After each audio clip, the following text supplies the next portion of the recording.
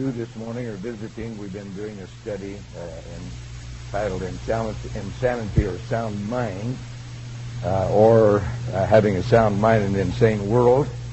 And this has been a very good study. We want to continue that this morning. I want somebody to get for me 2 Timothy 1:7 to read that. Dennis would like to get that.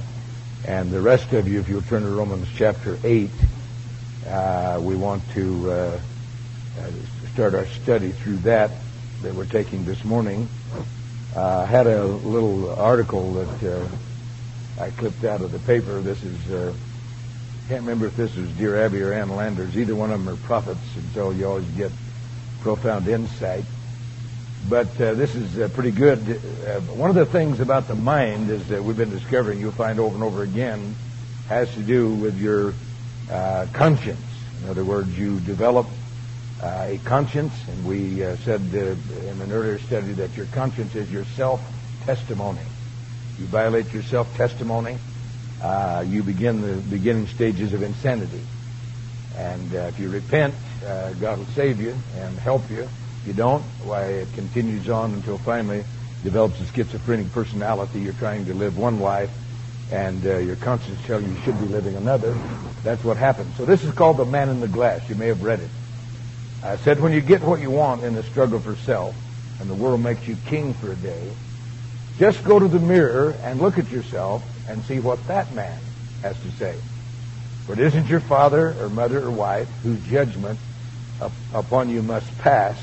The fellow whose verdict counts most in your life is the one staring back from the glass.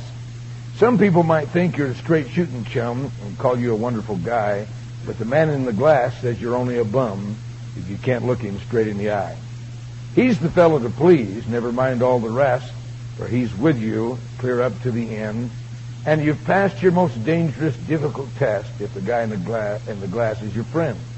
You may fool the whole world down the pathway of years and get pats on the back as you pass, but your final reward will be heartache and tears if you've cheated the man in the glass. So there's a great deal of wisdom there. The problem is that self-deception causes that man in the glass to lie back to you. So this is what we're dealing with in this text. We want to take our key text. If Dennis will read that for us, 2 Timothy chapter 1, verse 7.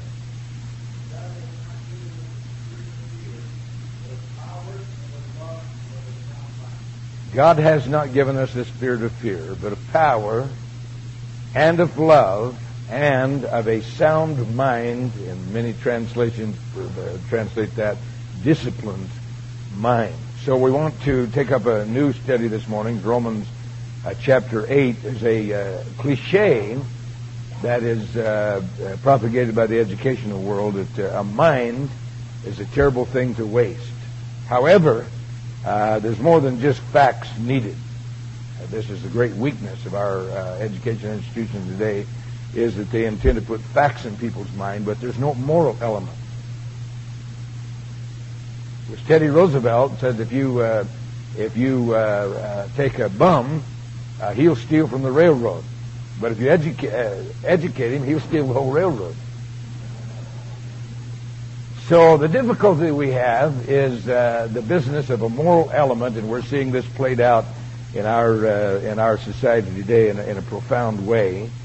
And if you educate a person and you do not change his character, then you produce someone who's is a very talented and able creature to foment their own difficulty in the moral element. And so the complex nature of man is expressed through the mind. It is the mind that engages the heart, and we want to understand this morning. If you will take a look at Romans 8, 5 through 10.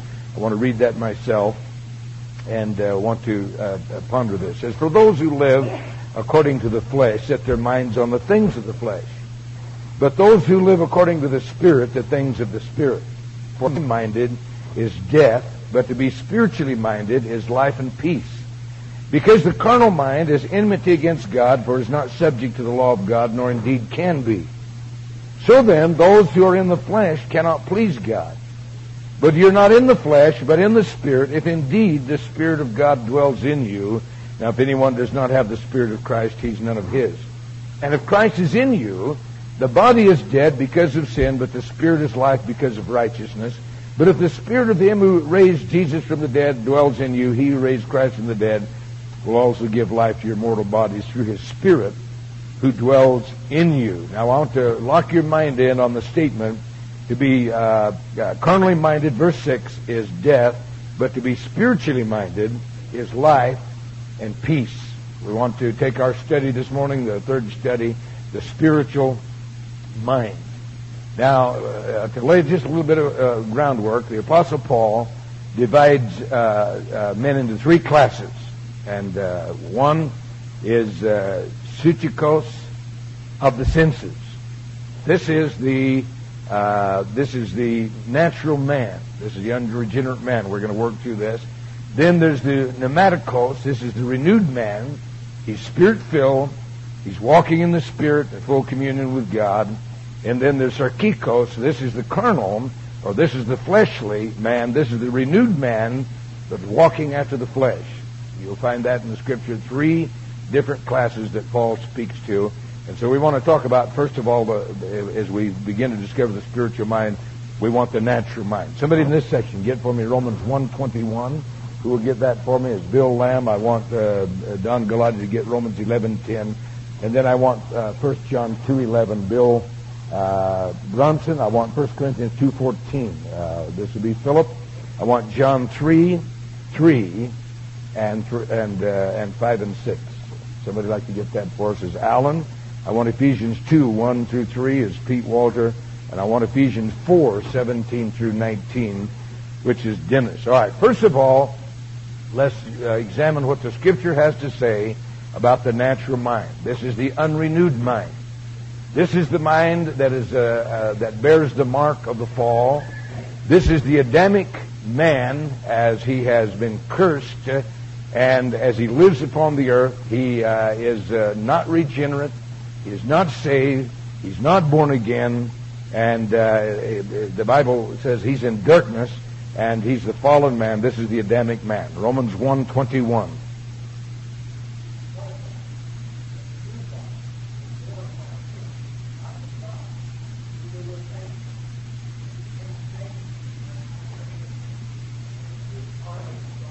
Okay, there's a darkness that is upon the unregenerate man. This man is given to his appetites, as we'll find out, and walks in his natural thinking ability, which is darkened. There's no light that shines in and leads him into all the foul manifestations that we see in the world today. Romans 11, verse 10.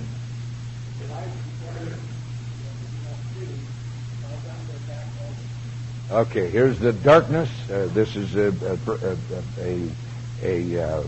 phraseology that explains the mind when it is not enlightened, it's not regenerate, it does not have God's Spirit working in it. 1 John 2, verse 11.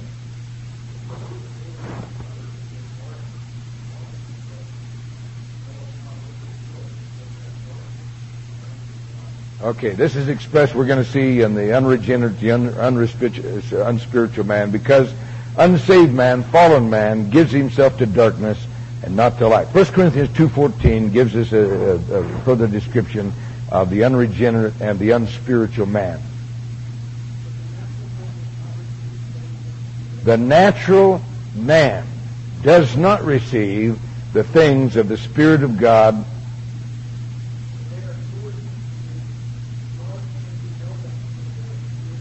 neither can he know them because they're spiritually discerned. John 3:3 and 5 and 6.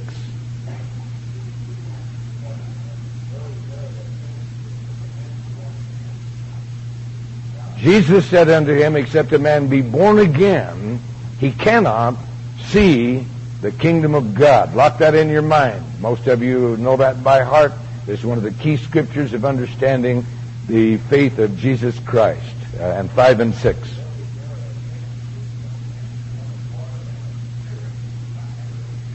Unless a man is born of the water and of the Spirit. In other words, this is an answer to Nicodemus' question. Nicodemus said, can I enter back into my mother's womb, be born a second time? He said, except that's the natural birth. It's accompanied by water. But except he's born of the natural birth and of a spiritual birth, he cannot enter the kingdom of God. Go ahead.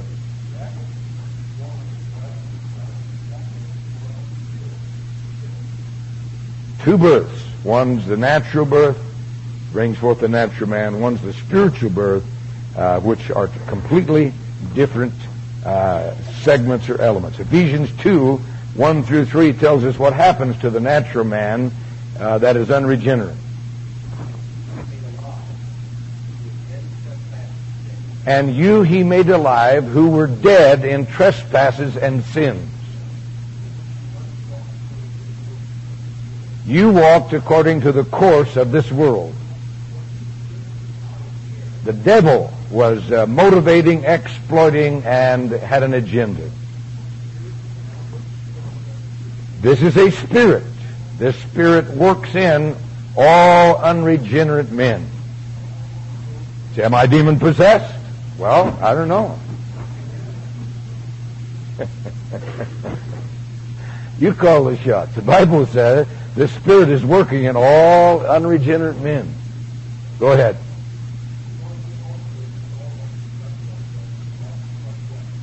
We walked according to the lust of our flesh. Whatever made us feel good, that's what we did.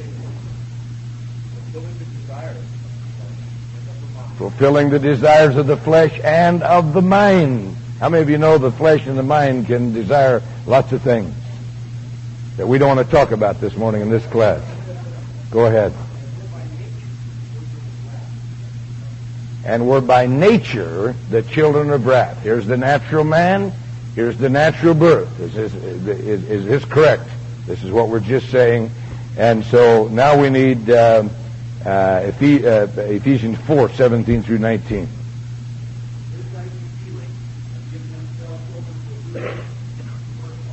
Yeah, gray hair is a crown of glory to be found on the head of a righteous man. But if it be found on the head of an old fool, why, it's bad news. Okay, let's go on for a moment. Let's lock in on the spiritual mind. We'll come back to discussion. And I want in this section, Romans chapter 8, verse 6 is Brian. I want Colossians 1, verse 9. Colossians 1, verse 9 is Pete. I want 1 Corinthians 2, 9 through 13, Paul Heimberg. I want 1 Corinthians 2, 15 and 16, Steve Hernandez. I want Deuteronomy 17, 18 and 19, Woody. So, if you're going to have a spiritual mind, and so he writes in Romans, says, to be spiritually minded is life and peace. This is not only true on this earth, but it's also true eternally. To be spiritually minded is life and peace. So, that means that you're going to have a heavenly orientation. That means you're going to have an eternal orientation in your mind. See, the only time a lot of people think about God is when the house catches on fire. Right? Some tragedy comes. Oh, God! You're in a foxhole. The bullets go over. God, if you'll get me out of this, I'll serve you the rest of my life. That's the only time some people really think about God and really do give things. Some people never pray unless there's a disaster. And then they pray. But you see, spiritually minded means that you live life with a heavenly orientation. You live life in the view of eternal. You interpret life with an eternal interpretation. And so Romans 8:6 gives us this statement. To be carnally minded, the end of that is going to be death. So that'll answer your question, Alan. Because that's the conclusion of those who follow that pathway if they follow it to its logical conclusion. If they repent, it'll be a different outcome. To be spiritually minded is life and peace. Colossians 1:9.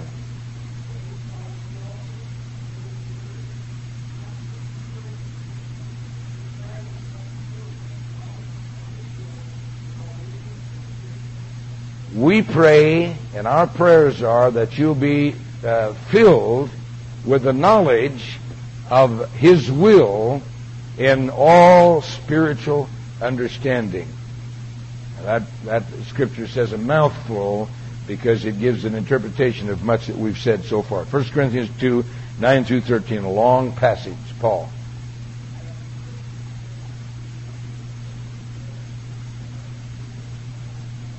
Right here, Paul is writing. He said, "Eyes not seen, nor ear heard, neither is it entered into the mind of man the things that God has prepared for them that love Him." He's beginning to deal with a spiritual issue now. Go ahead.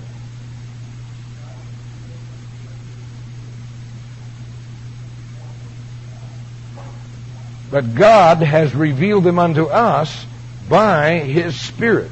The Spirit searches all things. In other words, it's the Spirit that gives revelation, gives true discernment, and only the Spirit of God. Go ahead.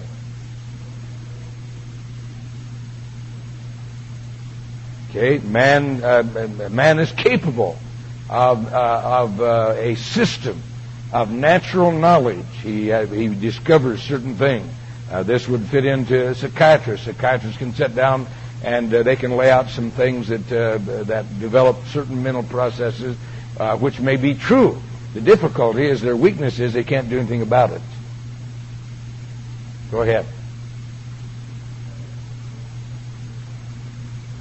Nobody knows the things of God except the Spirit of God.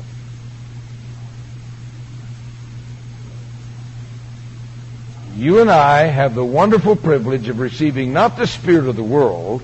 2 Timothy 1:7, God's not given us a spirit of fear, but of love and of power and of a sound mind. We have the Spirit of God if we've been born again, and if we will allow the Spirit of God to have right of way, it will carry us into a different dimension. Go ahead. We might know the things that have been freely given to us of God.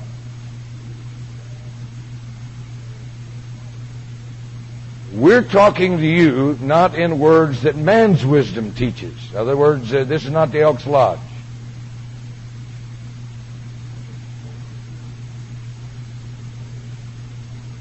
The Holy Spirit must grab hold of our minds and lead us into the revelation that God wants us to have of heavenly and eternal things. It'll change your total perspective. And 1 Corinthians 2:15 and 16.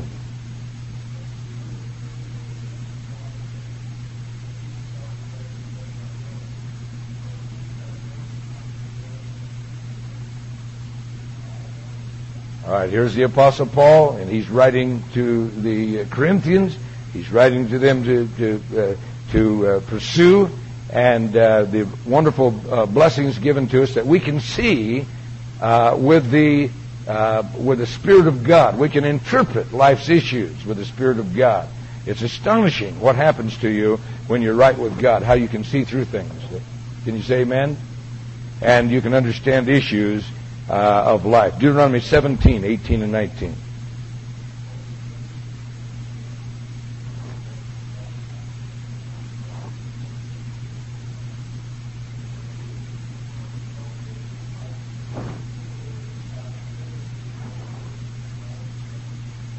Here's the book, and we're not going to survive because you have to fill your mind with this. This is not automatic. This is a lifestyle. I want now in this section here, Romans 12, 1 and 2. Somebody like to get that? Is Noel, Colossians 3, 2. Is Pete, Don Galati, Matthew 22, 37. I want Matthew 16, 23. Dennis, if you'll get that. Matthew 16, 23. This is not automatic. This is a lifestyle. Romans 12, 1 and 2.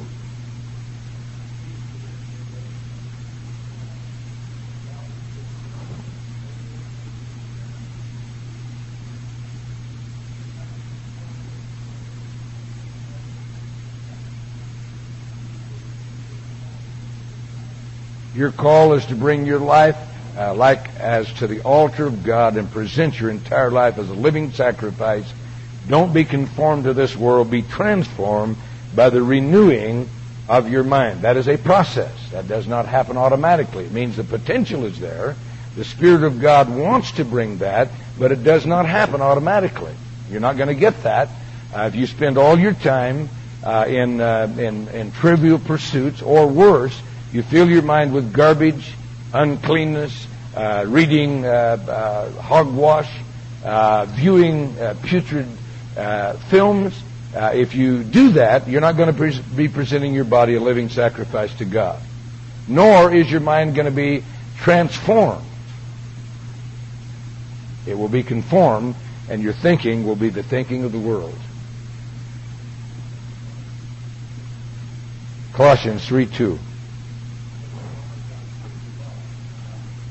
Set your mind on things above, not on the things of the earth. This doesn't mean, as we said before, you shouldn't think about taking care of your family, taking a bath, going to work, any of these things, but it means that your orientation and your affection and your love is towards eternal things, not the things of the world. Matthew 22:37.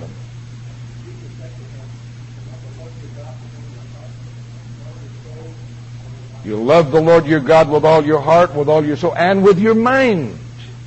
See, your mind has to be engaged. See, this whole generation has disengaged their mind.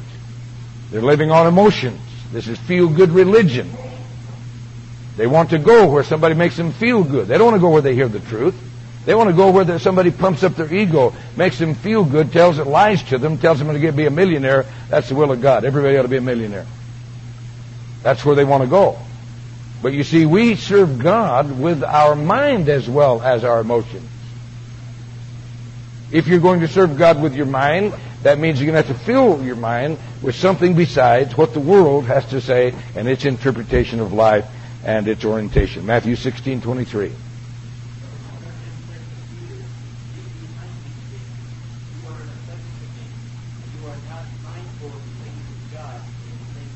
All right, here's Peter. Peter is there. Jesus said, I'm going to go to the cross and etc. And Peter said, not so, Lord. You're not going to do that. Peter is a miracle worker. He sees miracles flow out of his hands. He's been with Jesus. He's in the inner circle. Peter, James, and John went up the mountain, on and on and on. But when Jesus says this, it doesn't fit into with Peter's agenda.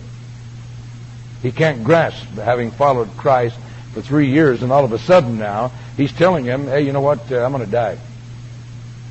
I'm going to go up to Jerusalem. They're going to crucify me. No, not so, Lord. And Jesus turns to Peter, one of the star disciple, and said, "Get behind me, devil. You don't savor. You're not locked into. You're not talking about the things of God. You're talking about. You're not mindful of the things of God. Your orientation is what your agenda is, what you prefer, and what makes you feel good." Very profound scripture right there. All right. So the Christian mind is a spiritual muscle. Think of that now. The spiritual mind, the Christian mind is a spiritual muscle, and it helps us to live a holy life, but it has to be exercised. See, I have no doubt I'm talking to people that haven't read a chapter in the Bible for 6 months. Not all of you, thank God. But you will not exercise this muscle unless you apply it. See, you'd be insane if you were trying out for the Olympics, and I caught you in training, and I catch you in your workout room, and you're moving your finger like this. Say, what are you doing? I'm training for the Olympics. What are you going to do? I'm going to run the 440. Right? Then what makes you think that you're going to reach the big Olympics?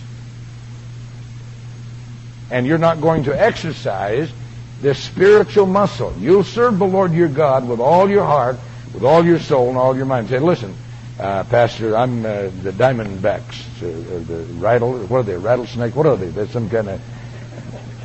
that's, you know what score they had last night? You know how many games they won? You know who's pitching? Who cares?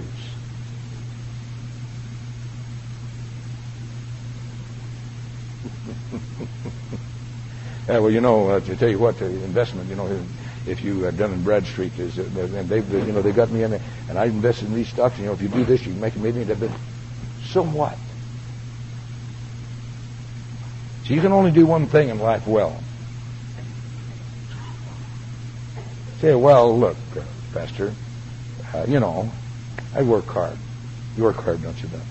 I work hard. I need some recreation, and I'm not going to do anything bad, but these videos, I know there's some boob shots in them, but I don't believe in the boob shots. I close my eyes and those come on, and so don't kid yourself. You're kidding yourself. Hey, what are you doing? I'm training for eternity. That's what I'm doing. Oh, yeah, eternity. Yeah, look at this, man. See this? Well, eternity. No, you're kidding yourself.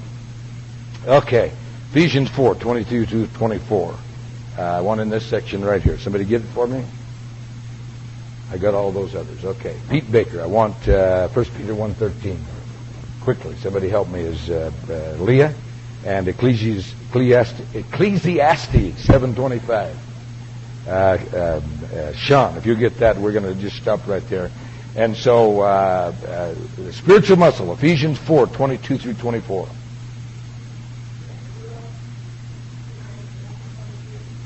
You put off concerning the former conversation, that word would be interpreted properly, walk, or your conduct. You put off pertaining to your old conduct. It could involve your conversation, couldn't it? Okay, go ahead. It is corrupt according to the deceitful lust. What you were doing before you got saved is corrupt. It rots. It stinks. It smells. It's like the garbage dump. Go ahead. And be renewed in the spirit of your mind. You put on the new man.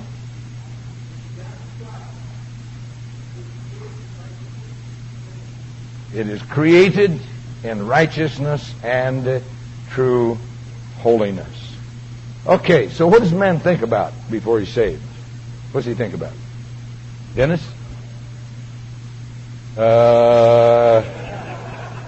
Rob. Money, sex, and appearance. That's pretty straightforward, isn't it? Oh, no, not me, Pastor. Yes, you. That's what dominated your life before you're saved. And if it still dominates your life, then we have right to call into question whether you were saved. Okay. 1 Peter 1:13 rather.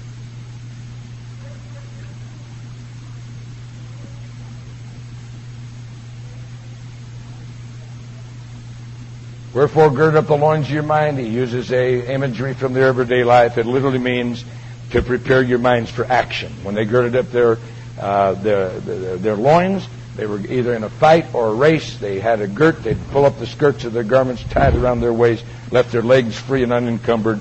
And so what he's really saying is, you prepare your minds for action. Ecclesiastes 7:25.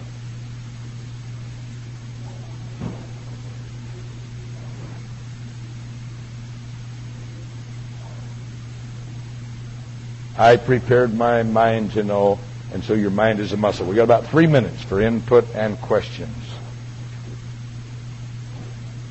3 minutes. Is it Bear?